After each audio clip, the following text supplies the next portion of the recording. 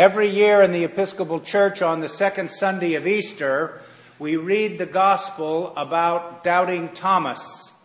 And its purpose is, after all of the joy and exhilaration of Easter, to confront the reality that from the jump, the issue of Jesus' resurrection and its meaning has always been controversial, and that people have remained skeptical in one form or another about it. And I mention this because I don't know whether it qualifies in my own self as a hobby horse, but we're contending these days with a lot of skepticism with regard to religious faith and belief generally. It's not new, but there is a particular edge to it that in some ways is troubling.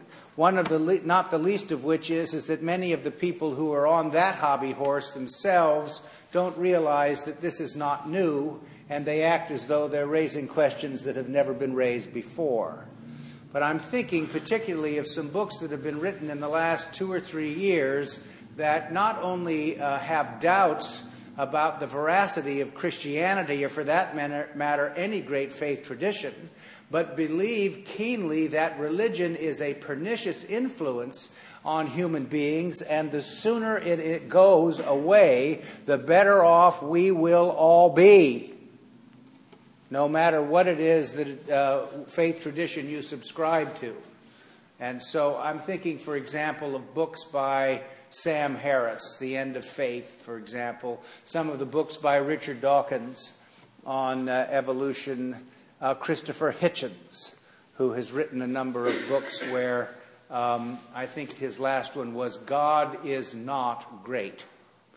So those are books that are written by articulate and thoughtful people, but we need to say some things about it, and that's what I intend to do today. Remember, Episcopalians, as the source of for authority in their own faith and belief, have 3 standards they use. One is the Bible, one is the tradition with a capital T, and the third one is our own reason and experience.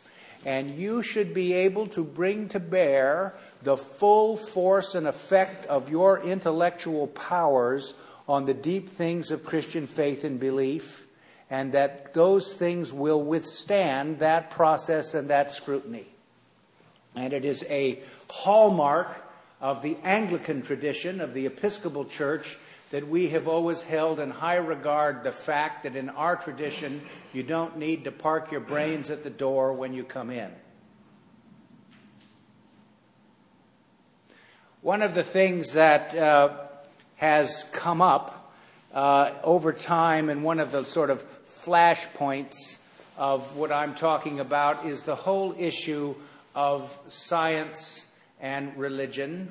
And it particularly has something to do in the area, or is an important thing with regard to the conversation about evolution and about creationism and things like that. In the 19th century, there was a wife of an Anglican bishop in England of a fairly large see who said, "I certainly hope that the theory of evolution is not true. But if it turns out to be true, I hope that it has not become publicly known." So that's a particular way of approaching things, isn't it?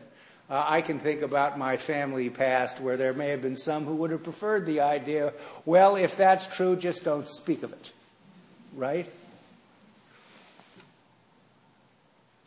Alan Jones, I quoted from him on Easter, wrote a book a few years ago before he retired from Grace Cathedral called Reimagining Christianity, How to Reconnect Your Spirit Without Disconnecting Your Mind.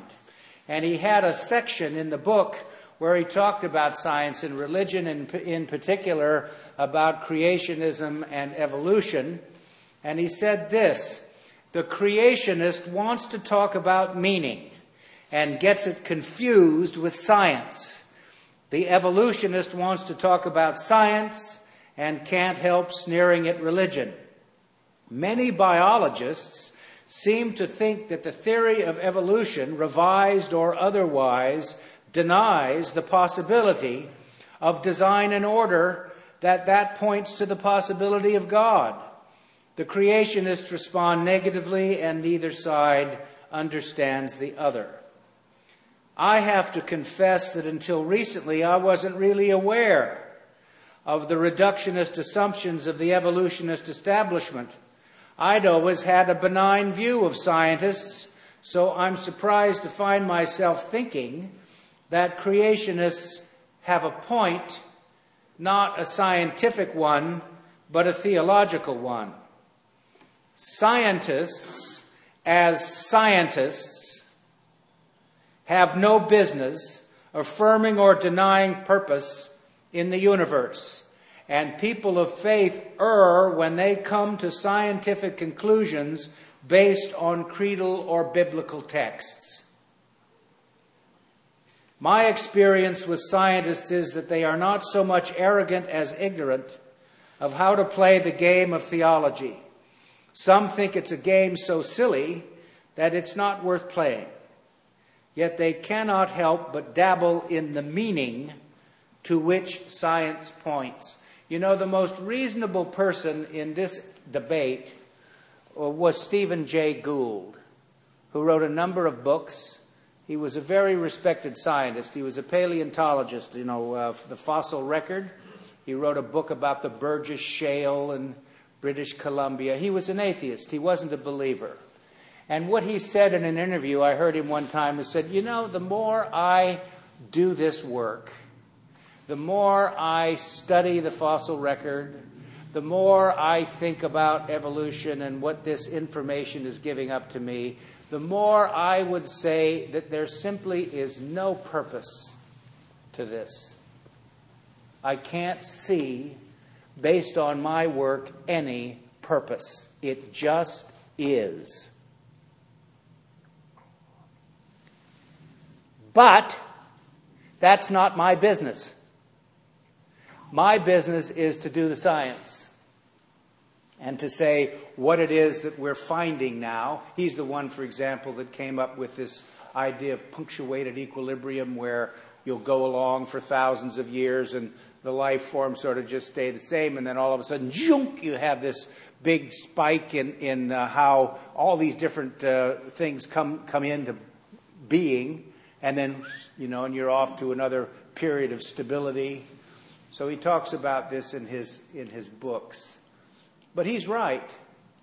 He recognizes that that's not really his job. And I really don't have any right to make too many comments about quantum physics. I think that's the business of the quantum physicists with regard to what it is that they do. So I think that's what Alan Jones is getting at, that an overweening skepticism can be difficult. So when we as Episcopalians say that you shouldn't leave your brains at the door, here's some questions that I don't intend to answer in this sermon, but we might just want to ask. My morals and ethics professor in seminary used to ask us this stuff all the time. Is there anything that we shouldn't know? Is there anything that you shouldn't know, that you don't need to know? Would be a bad idea for you to know? Is there any knowledge that's forbidden? Do you believe that there's any? If you have the ability to do something, should you do it? I don't mean issues of moral behavior and conduct, although that's one of them, but suppose we mean this in terms of science and technology. If you can do this, should you do this? The answer, I think, that most people come to in our day and age is yes. We should. And sometimes that might be a question that we want to ask.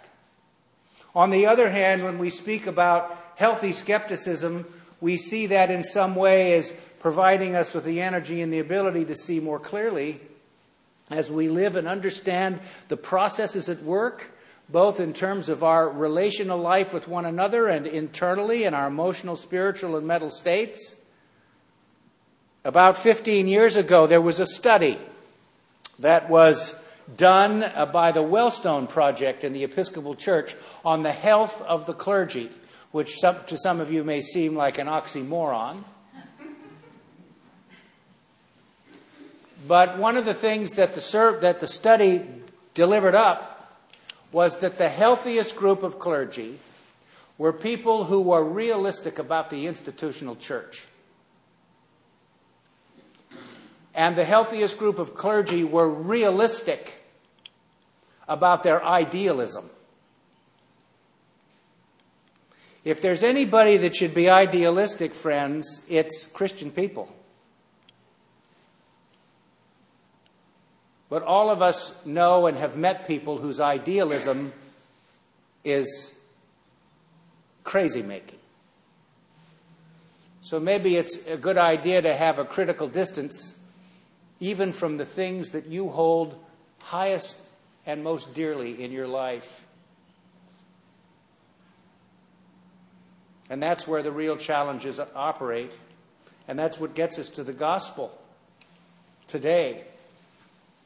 Before I talk about Thomas, there's a very important section in the first part of this gospel that I read to you, where Jesus appears to all of the apostles except Thomas, and he breathes on them. He gives them his Spirit. And after he does that, he bestows on them the power of the keys. Whatsoever sins ye loose on earth are loosed in heaven, and whatsoever sins ye bind on earth are bound in heaven. Now, elsewhere in the Gospels, Jesus gives the power of the keys in one place to Peter, and in another place to all the disciples and all the apostles as well. I'm not too interested in the abstruse aspects of what is meant here about the binding and loosing of sins and what all that necessarily means. What I am interested in is that what the Savior did at that moment was to create in the apostles the ministry of reconciliation. And by extension, all Christian people share in this ministry of reconciliation in big and small ways. And one of the centerpieces of the practice of our faith, one of the tests of our spiritual progress and maturity, has something to do with how we practice reconciliation in big and small ways in our own lives. Remember Paul in 2 Corinthians, we are ambassadors for Christ since God is making his appeal through us. And learning to be the best kind of reconciler is a good thing. I'm not talking about peace at any price or some kind of way in which you sort of lose your principles in order to have everybody getting along with one another. But how do we seek to bring opposites together in such a way as that we come to see one of the great mysteries that the gospel witness seems to give to us and other places in the Bible, and that is that things are not either or, they're both and. And where do we see the complementarities as we live in what may appear to be opposites? And so this is a biblical text about our call to the ministry of reconciliation and its importance, and the knowledge that the aid that we have to do this does not come from just merely our own disposition interiorly. It comes from the Holy Spirit of God, bestowed on us by the Savior. God coming in an inward way to enlighten and strengthen us. We then move to the part of the reading today that is the one that we all remember every second Sunday, and that's Thomas. If you read this in the original language, Thomas's name, Didymus, in Greek means twin. So that's why they put it in parentheses. So when you read it, you say Thomas the twin. But it says Didymus in Greek. He's not going to believe it. Either way, here's another thing. You know, the resurrection appearances in the New Testament are different one from another. And it seems to be clear that the risen Christ, in his appearance and in his action, is different. He's resurrected. It isn't just the resuscitation of a corpse. It's Jesus in his risen state. That's why Mary Magdalene could not recognize him until he spoke to her. And today we have an example where he comes into a room with the doors shut and is there. So Thomas wasn't there the first time, and now he is. He said, I'm not going to believe that Jesus is risen until I can put my hands in his wounds. So Jesus comes in, and he says to Thomas, I'm here. Put your finger in my hand and your hand in my side, And then he asks him, I think it's a very mild rebuke, to be frank, but it's a good one. He said, do you believe because you have seen me? Blessed are those who have not seen and have come to believe. He doesn't say who have not seen and believe. He said who have not seen and have come to believe.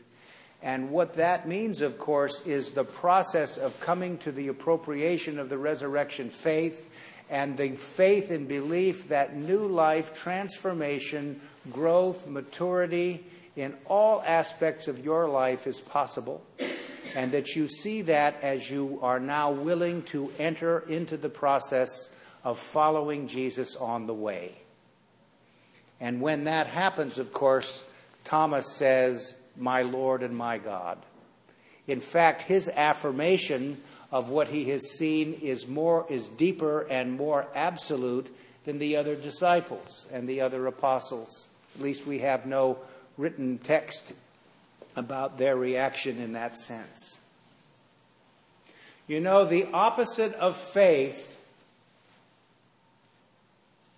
is not doubt. It is certainty. And most of us want certainty. I know I do. And I've also realized that it's possible to become sick or crazy seeking certainty. It certainly is in human relationships. There are people who wish that they could absolutely nail down what other people are thinking and feeling and so forth, This is also a text about a reality that is the hardest for human beings to accept, and that is you and I cannot will change in others. We cannot will change in others. It is not possible. And we often spend a lot of time and energy on trying to do it, and always end up frustrated. But if you begin to develop the faith, which is the trust in the processes of God, even the progress that you can see in small ways as you live your life, the ability to be just a little bit less anxious, the ability to be a little bit more accepting, the ability to see that rather than try to will change in other people, you know that you can change yourself. And by virtue of doing that, you will have an effect on how other people relate to you. And therefore, you become an instrument of change. So this week, give thanks for the risen Savior. Give thanks for the opportunity to be a minister of reconciliation, which is part of our self-understanding as Christian people. Amen.